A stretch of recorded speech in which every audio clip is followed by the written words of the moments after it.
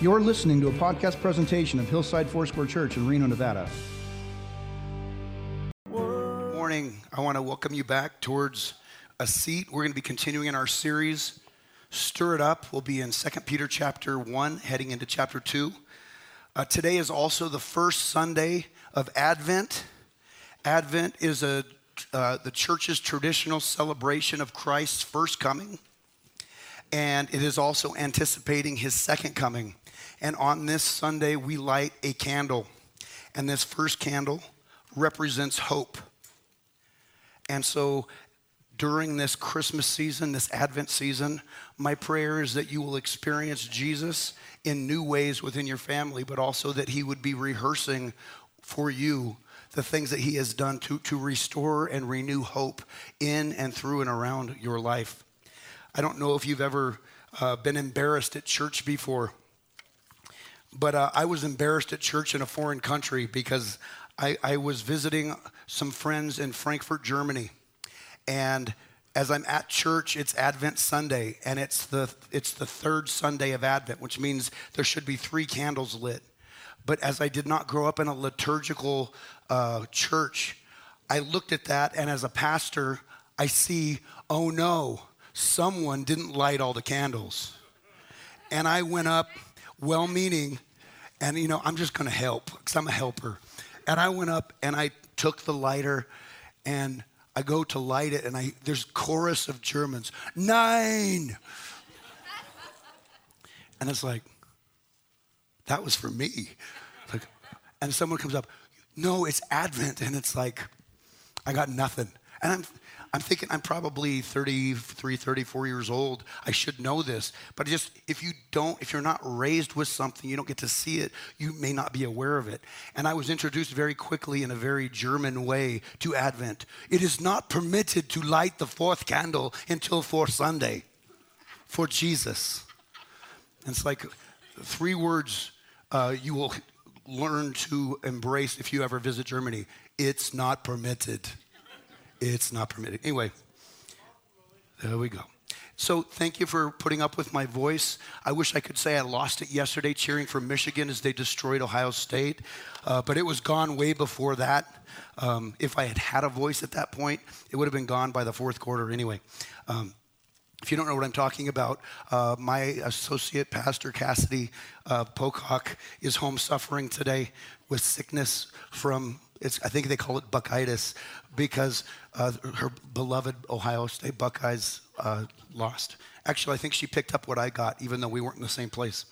And we can be praying for her and for Ohio State. It doesn't happen often. I got to ride this train for a little while. So as we continue in this series, Stir It Up, the encouragement that we have over and over from Peter is that he wants us to keep growing in our relationship with God. He is one of the founding fathers of our faith. He's one of the people who was there with Jesus at the beginning.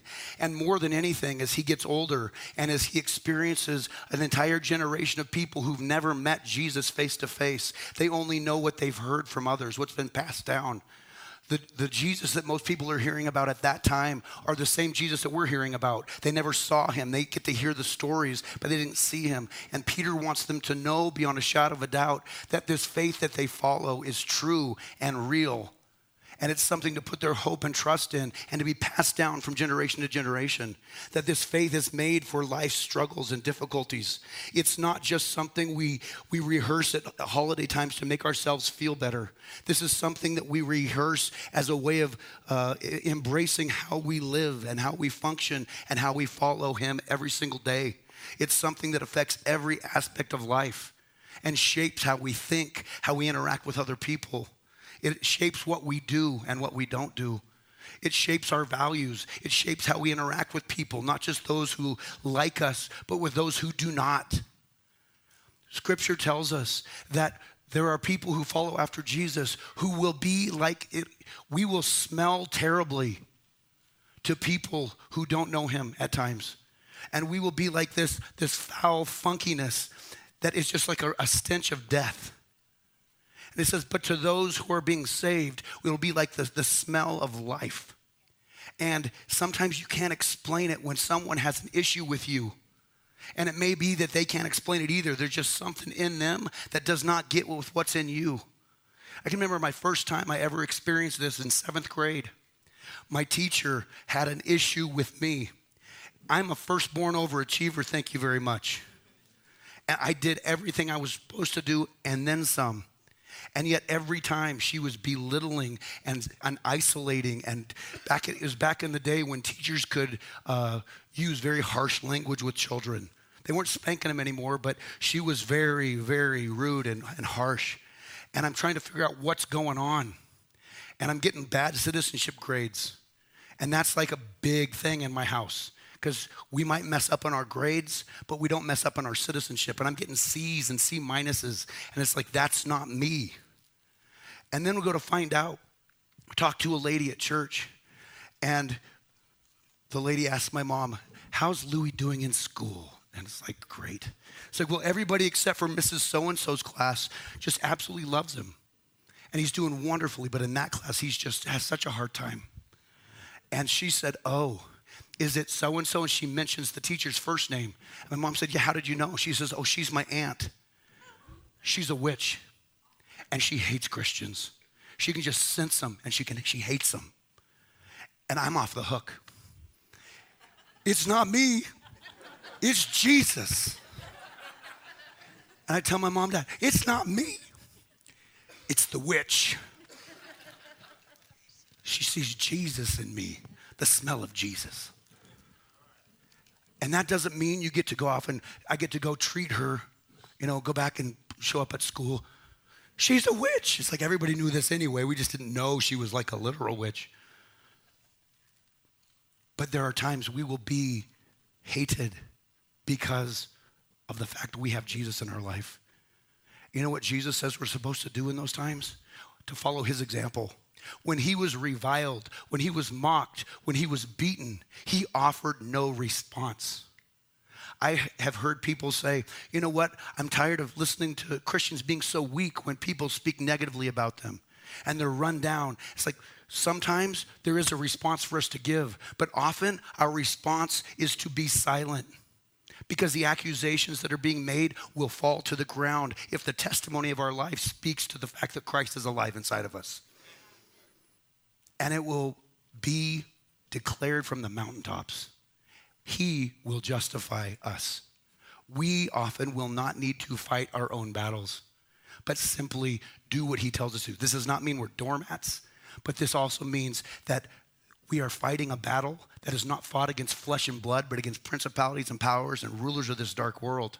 And that requires that we stand firm in God's mighty power, not in our own ability to insult people, of which I have a great repertoire.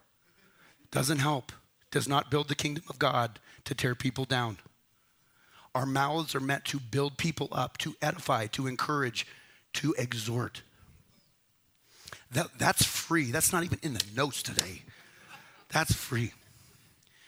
Peter tells us, make every effort to add to your faith goodness and knowledge and self-control, perseverance, godliness, mutual affection, and love. Put these things into practice, believing in Christ. Be kind and show your love in action. I had not planned on doing this, but I'm going to ask Cole. Cole, where are you? Will you come on up and help me out, buddy? I got to save this. I'm going to ask you to read using that microphone. This is the Bible, okay? I haven't seen one of these before. Right. And we're going to start in verse 12, and we're going to go through verse 21. Okay, so this is 2 Peter verses 1, 12 through 21. It'll be up here as well. All right, here we go. So I'll always remind you of these things, even though you know them and are firmly established in the truth you now have. I think it's right to refresh your memory as long as I live in the tent of this body, because I know that I will soon put it aside, as our Lord Jesus Christ has made clear to me. And I will make every effort to see that after my departure, you will always be able to remember these things. For we did not follow cleverly devised stories when we told you about the coming of our Lord Jesus Christ in power, but we were eyewitnesses of his majesty.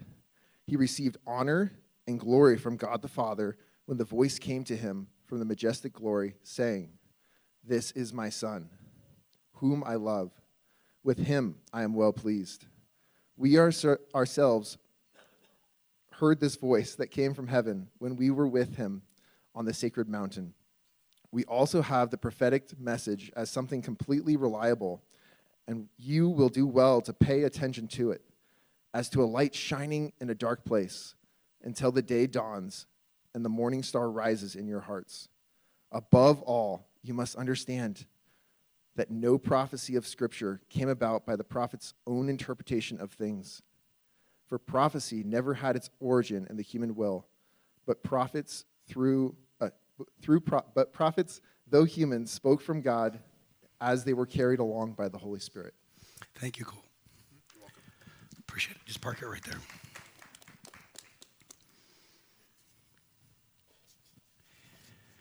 Peter's writing as an apostle or a sent one. He's an overseer. He's a pastor. He's a caretaker of people. And he takes on the key role, which is actually our role as well, of passing on to the next generation the things of God. That happens as we model it, as we teach it, and as we reinforce it by the way that we live and act. He says here, "I will always remind you of these things, even though you know them." If you know me for any length of time, you know I will repeat myself on the things that I believe are important. And even I'll repeat myself not even knowing I'm repeating myself. I'm 53. Give me a break. That happens. But I will say the things I believe are important over and over and over again because I think they're worth knowing. And that if it's worth knowing, it's worth repeating and rehearsing. Just like your own personal family values, the family crest, the things that you stand for are worth rehearsing with your children. They're worth rehearsing with each other. Husbands and wives, with your spouse, it's worth rehearsing your marriage vows. Why? It was so long ago. Exactly. They guide your steps every single day. I doubt on your marriage wedding day, did you think for better, for worse, for richer, for poor, in sickness and in health, in joy and in sadness, forsaking all? It's like, of course. I always think of the for better, for richer, in joy, in happiness. Because that's where weddings are. But the promises that are made are meant to navigate through a plethora of challenges. And when your marriage is tested, when your relationships are tested, you have to have a strengthened foundation to fall back on. Because if you do not, and you go by what you are feeling at the moment, it will be bad. Because your feelings will lie to you. Your feelings will head you into directions that you will regret. There are things that your feelings will try to make you do that will undermine 30 years of commitment. There's things that you could do in a moment that can undermine everything you've worked and lived for. And it's not worth it. Peter reminds us, and I remind us today, rehearse the things of Jesus in your life. Rehearse his promises. Rehearse the things that are true. Because it's when things become difficult and his voice seems so difficult to hear that we need to be reminded that it's, I know that I know that I know this is here. He tells them, yeah, I've talked to you about this a lot, but it's right for me to refresh your memory, to stir you up. As long as I live in this tent, he was been shown by God he's going to die. And I can tell you this, every single one of us will. And some of us can become awakened to that idea. We know it's going to happen. Other times it comes very quickly. We don't know. But we can just purpose for this day. As for me and my house, I'm going to serve the Lord. I'm going to pass on that which he has given to me. I'm going to honor him in my life.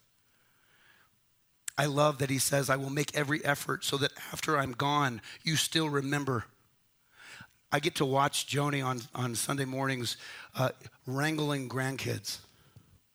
And it's fun to me because I remember when we were wrangling our kids. And now to see the grandkids being wrangled as well. And they're hearing the same messages and same stories my kids heard. And it gives me so much joy to know each of my kids calls upon Jesus as their Savior. And that each of their kids is going to do that too. And that each of their kids is going to do that too. Because We are one generation away from extinction as Christians if we do not pass on that which we have been given. I'm not willing to allow a 3-year-old in my family to go and decide for himself what he wants to do with his life. I want my kids and my grandkids to be trained up in the way that they should go, because a 3-year-old, a 5-year-old, a 10-year-old can't make their own decisions in a righteous way. If left to make their own choices, they will choose poorly. How do I know this? I have empirical evidence. I have seen it time and time again. They will not choose what is good and right.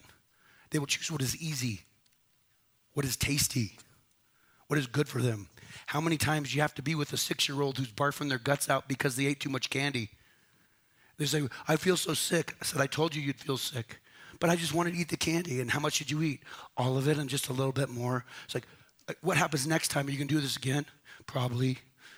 No, we hopefully learn from our mistakes, but we're not being martinets. We're not being harsh by parenting. We're not trying to control. We're trying to shape. Hopefully that makes sense. Peter declares, everybody who's hearing this, you are our letter. You are the testimony of what Christ has done in our lives. And we want to pass this on. You know, it's funny because Peter starts to call upon his own street cred. He is an eyewitness of Christ's majesty. 30 years after he was with Christ on the mountain of transfiguration, he's talking to these people in Asia. He's writing this letter. He's about 30 years removed from Christ's death and resurrection. There are an entire generation who've never met Christ personally. They've never seen him. And he's going off about, we've seen this stuff up close and personal. We saw Jesus' ministry firsthand. These are not cleverly designed myths. And the word used here is the same word for the Greek myth word. It's like, this isn't a bunch of God mythology like you guys are used to hearing with the Romans and the Greeks. This is legit stuff. This is the real deal. We saw the coming of the Lord Jesus Christ in power. We were eyewitnesses to that. We saw him on the mountain ascending into heaven as he said, go into all the world and make disciples. Preach the gospel to them. Teach them to obey everything that you've heard me teach, and baptize in the name of the Father, Son, and the Holy Spirit. Teach them to obey everything. We saw that. The power of a firsthand testimony is something that cannot be shaken. I want to tell you something, and this may be, this may do nothing for you, but there are several formative things I want to mention, right? The things that shaped my life that I saw. November 23rd, 1980, my friend Tom Jones and his family invited me to go to a 49er game. This is back in the days when the 49ers were 2-14. They were bad. I had not yet picked a football team. As a kid, I'd been given a Green Bay Packers helmet, and so I was a Packer fan, kinda. The Pittsburgh Steelers were incredible in 77, 78, 79, so I was kind of a Pittsburgh Steeler fan. Who didn't like Terry Bradshaw? But at that game, the 49ers were struggling, and their coach, Bill Walsh, brought in a guy off the bench named Joe Montana. And in one of the first games he played, he came in and led them from behind to victory. And I don't know what your affiliation is with football. I don't care or know who you think the greatest quarterback of all time is. I saw Joe Montana in person throw touchdown passes and lead the victory over the New York Giants. It changed my life. I'm serious. March 10th, 1985, I was a freshman in high school. And because I was a high-achieving honors English student, I was given tickets to a concert. We weren't even supposed to be allowed to go to this, but it was when Luciano Pavarotti, the famed tenor, is singing at Lawler Event Center. And the entire risers behind the stage are filled with high school students, high school freshmen. And I got to listen to a man who sang like I would imagine an angel would sing. And I don't know what else happened that night, but I can tell you that man turned around as we're cheering him and we don't know what bravo means, but we're bravoing him. And we're encore and we're just stoked. And he turns around and he turns his back on everyone in the room and he looked at me. And he looked at the other students that are there and he did a bow for us. My life was shaped and changed that night in the experience of something beautiful. Opera. And I saw Pavarotti. Last week of May, probably 2007, Joni and I were in Colorado for the Foursquare Convention.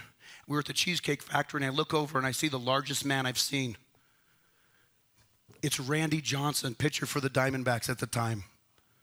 He's 6'10", and he has a mullet that flows like the salmon of Capistrano. It's just beautiful. And as he's walking through, he's signing autographs, and he tells people, I'm pitching tomorrow. Just come see me tomorrow. And so I didn't go to the meeting the next night.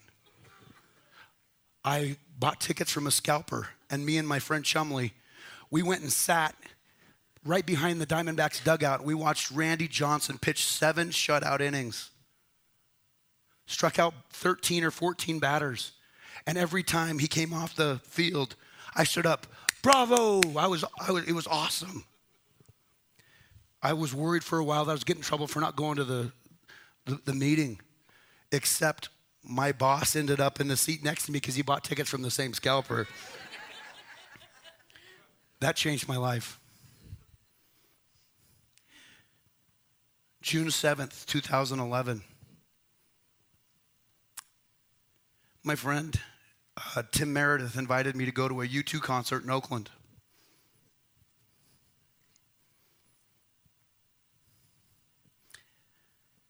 I don't know where you stand on U2, but I fell in love with U2 in 1985. Unforgettable Fire, the Joshua Tree in 1987. They were songs of my high school years. And you could not have convinced me that when we get to heaven, King David will not be joined by The Edge playing the intro to Where the Streets Have No Name. And I can remember that day.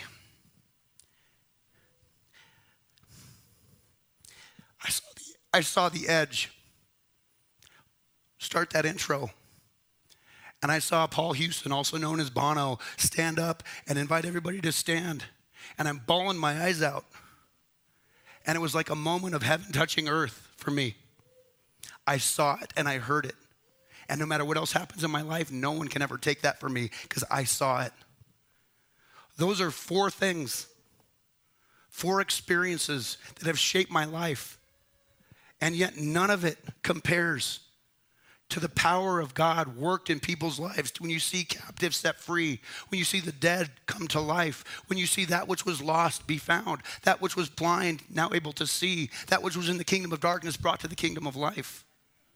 And each one of us has a testimony of Jesus bringing that into our lives. And we give that testimony when we share what he's done.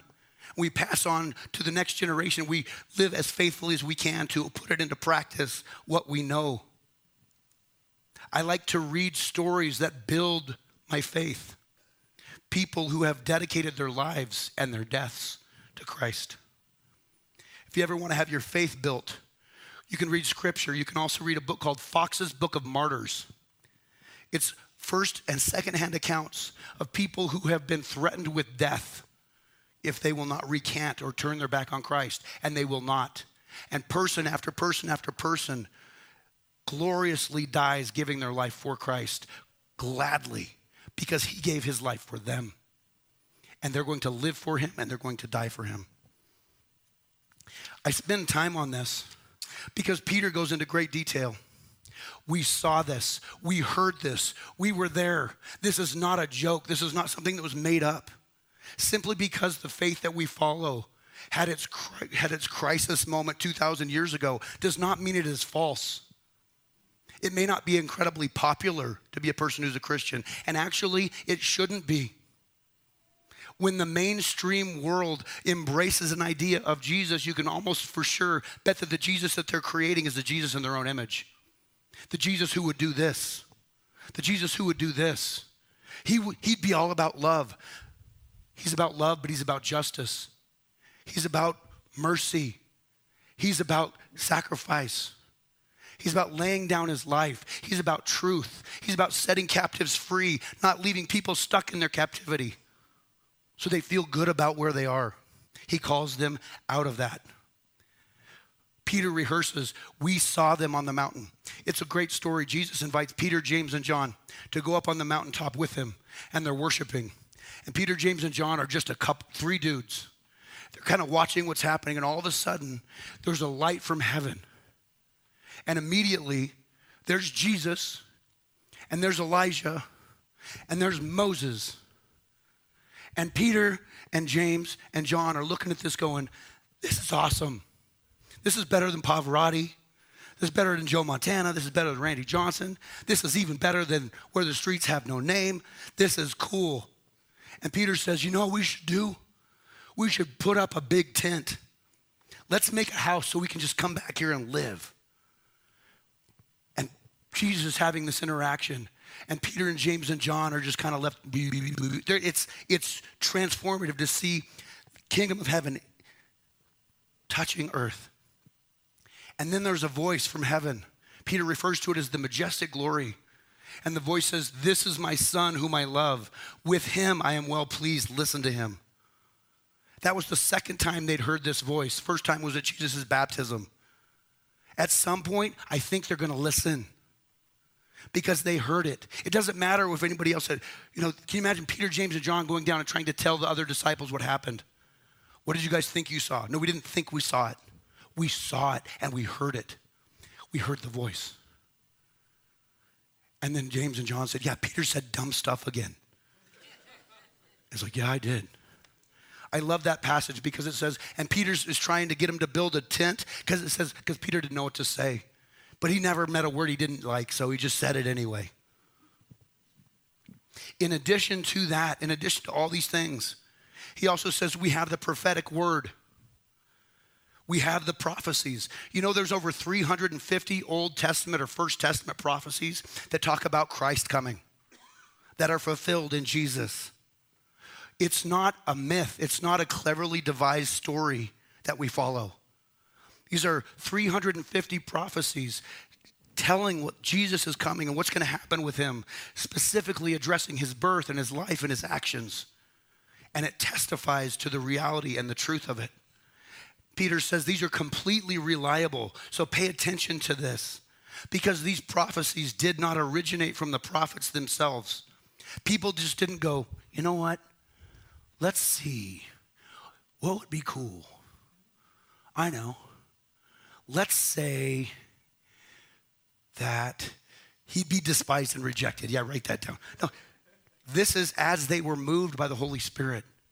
They wrote things down. And it's something that we can take to the bank as well.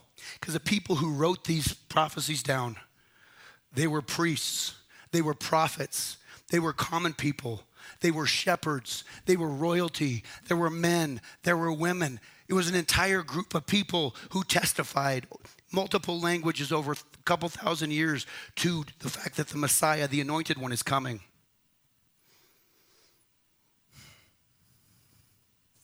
I've been sitting on this message for 2 weeks.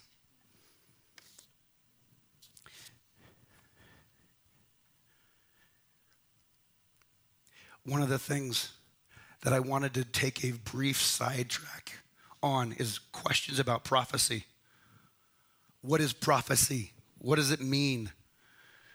A simple, very simple, probably oversimplified definition of the prophetic is to see, acknowledge, and respond to what God is doing or saying. And then to take steps of obedience to Christ's instruction. In the Old Testament, the Holy Spirit did not dwell with us, did not dwell upon people. The Holy Spirit would alight on people for a moment, and then they'd be able to prophesy, and then the Holy Spirit would leave. in Acts chapter 2, it says the Holy Spirit was poured out upon all flesh. Anybody who believed in Jesus could be baptized with the Holy Spirit, sealed by the Holy Spirit, but then baptized by the Holy Spirit. And they would be able to prophesy. They'd be able to see and interpret dreams. They would be gifted with all sorts of spiritual giftings. And they'd be able to do miraculous signs and wonders in Jesus' name by the power of the Holy Spirit in and through them. And the great thing is, the power of the Holy Spirit, that Spirit dwells inside of believers today. So, back in the old days, in the Old Testament, before the Holy Spirit was poured out, if you wanted to have a prophetic word, you'd have to go to the prophet. And you'd have to wait for the prophet to tell you, what is God speaking to me? Some people still function today like that. I just want to know what God's talking to me about. Let me tell you, you can have somebody give you a confirming word, but God does not just speak to other people, he speaks to his children. You can know he will speak to you, and the voice that he speaks to you in will sound very normal. It's not going to be James Earl Jones or even Morgan Freeman. It's going to be a very normal voice that's consistent with his word. And he's going to speak to you, and he's going to tell you what he thinks about you because he loves you and he wants you to know his mind for you. We do not have to go to another person to get the word of the Lord for ourselves. I believe that there can be prophetic words today. I believe that they can be, but I also believe that the primary point of direction that God will give to you will not come from another person. It will come from him to you. And if someone tries to tell you, thus saith the Lord for you, you better make sure you're checking it with him. Because we do not hand off the direction of our life to anybody else except for him.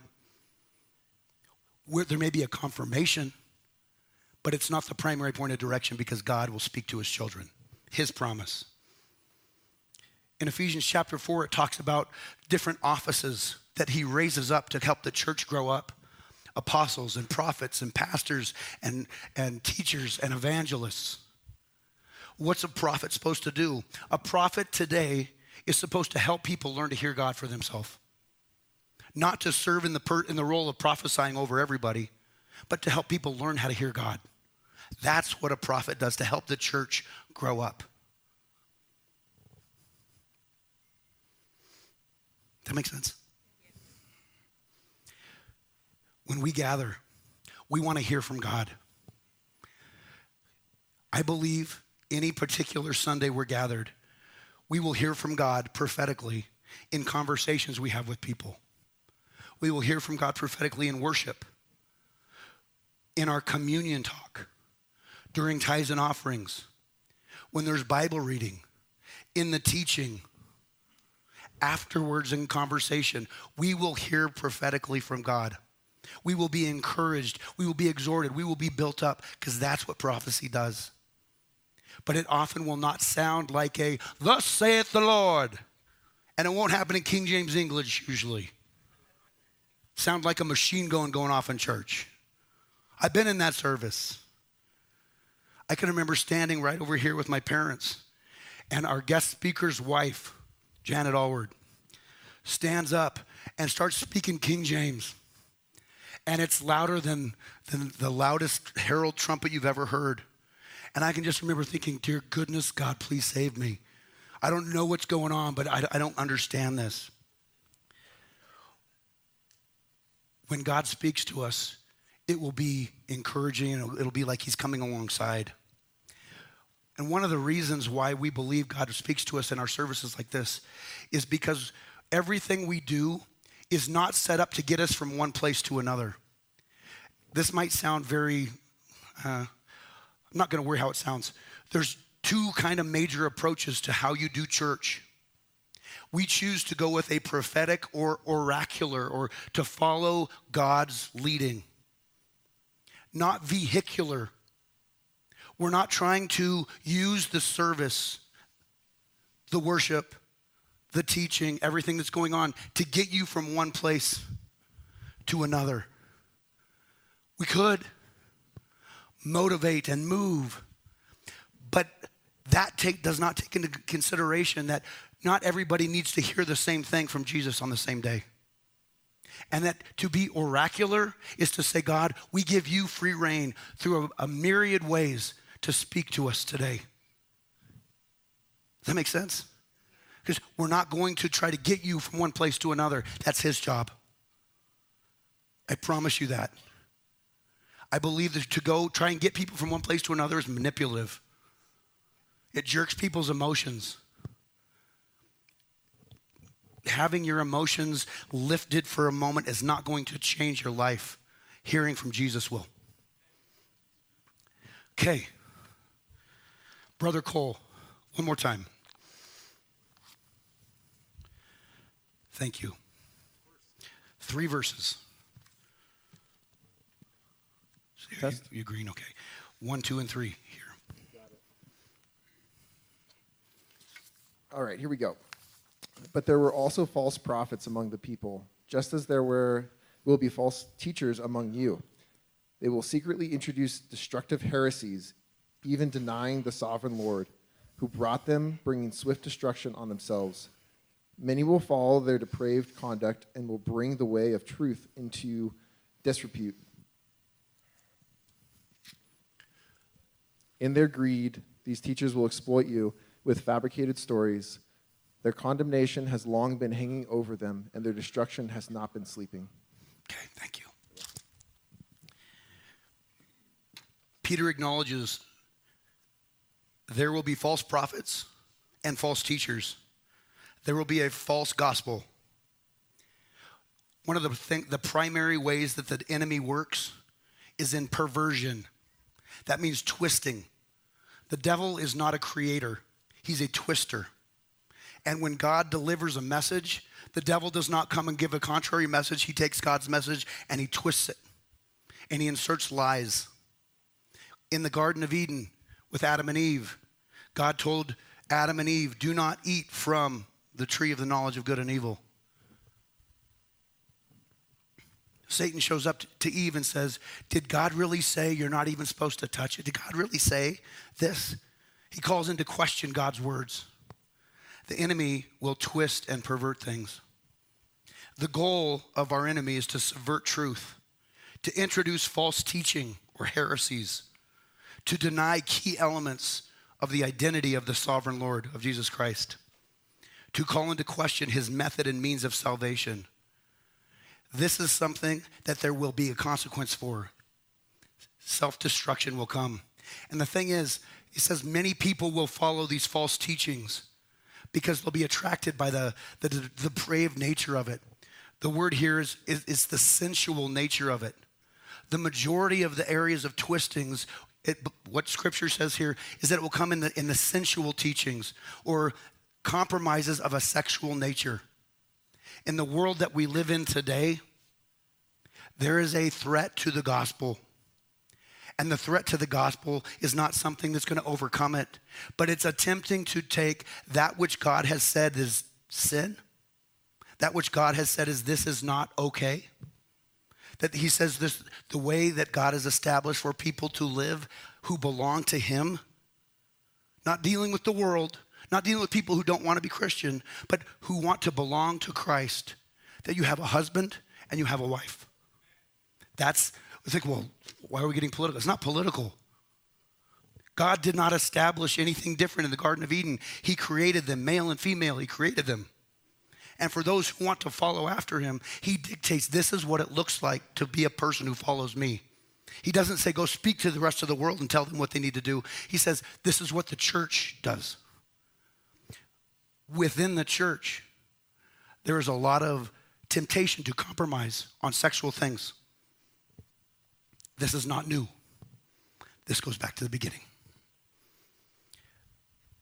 The enemy will cause the way of truth to be maligned or spoken negatively about, whether it's motivated by greed or personal gain.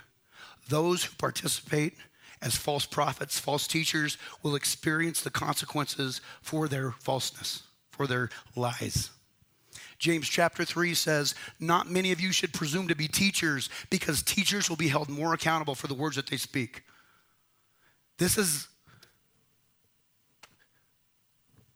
I weigh this. Sometimes people say, I just want to get up on a stage and I want to preach to people. It's like, do you really? Considering what we say, we will be judged more harshly according to this.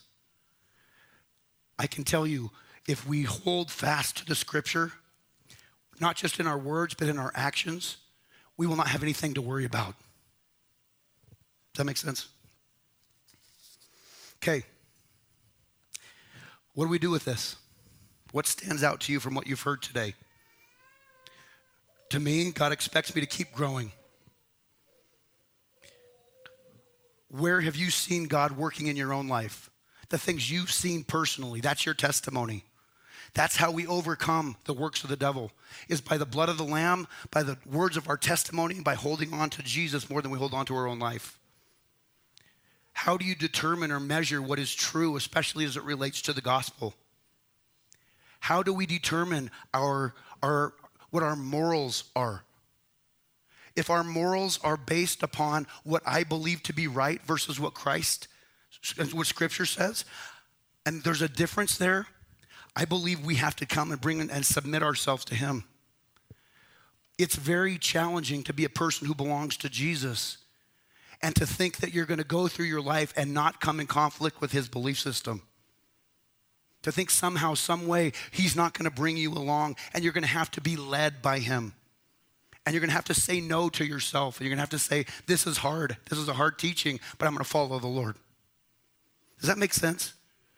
If we line up 100% in our beliefs without Scripture, and we think somehow, some way that my belief and God's belief are the same, we are sorely mistaken. As the creator of the universe, He has final say. And I find myself rebuked on a regular basis because my thoughts don't always line up with Him. My goal is to submit myself to Him. And my encouragement would be for us to do the same. Are we open to conviction by the Holy Spirit? Not condemnation, but conviction.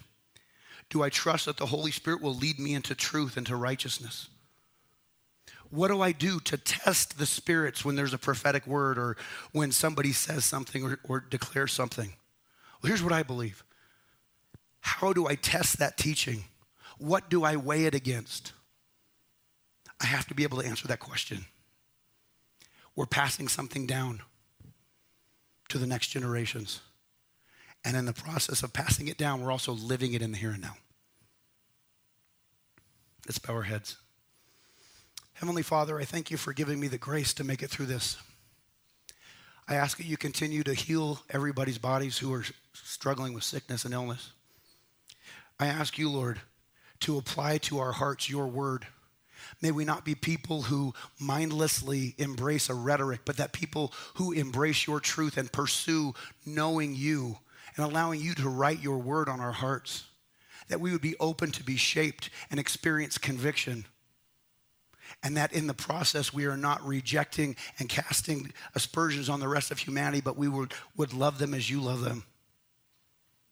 I pray that in the middle of our working through our salvation with fear and trembling, that we would be led into your truth and into righteousness. You convict us of sin and of judgment. I pray that you would help and you would work in our minds and shape our biases, shape our beliefs, transform our wrong ideas. May we be people who line up with you, body, soul, mind, and spirit. In Jesus' name. Work your word into our lives, Lord. May we reflect you in Jesus' name. Amen. Amen. There's going to be prayer available right here in the back by the trellis. Joni, will you come on up? I'm going to speak a blessing over us, and then Joni's going to lead us in saying thank you to our life group leaders. I just want to say that the Lord bless you and keep you.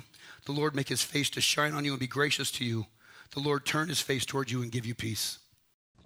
This has been a podcast presentation of Hillside Foursquare Church in Reno, Nevada. You can reach us via email at web@hillside4.org. That's WEB@hillside4.org.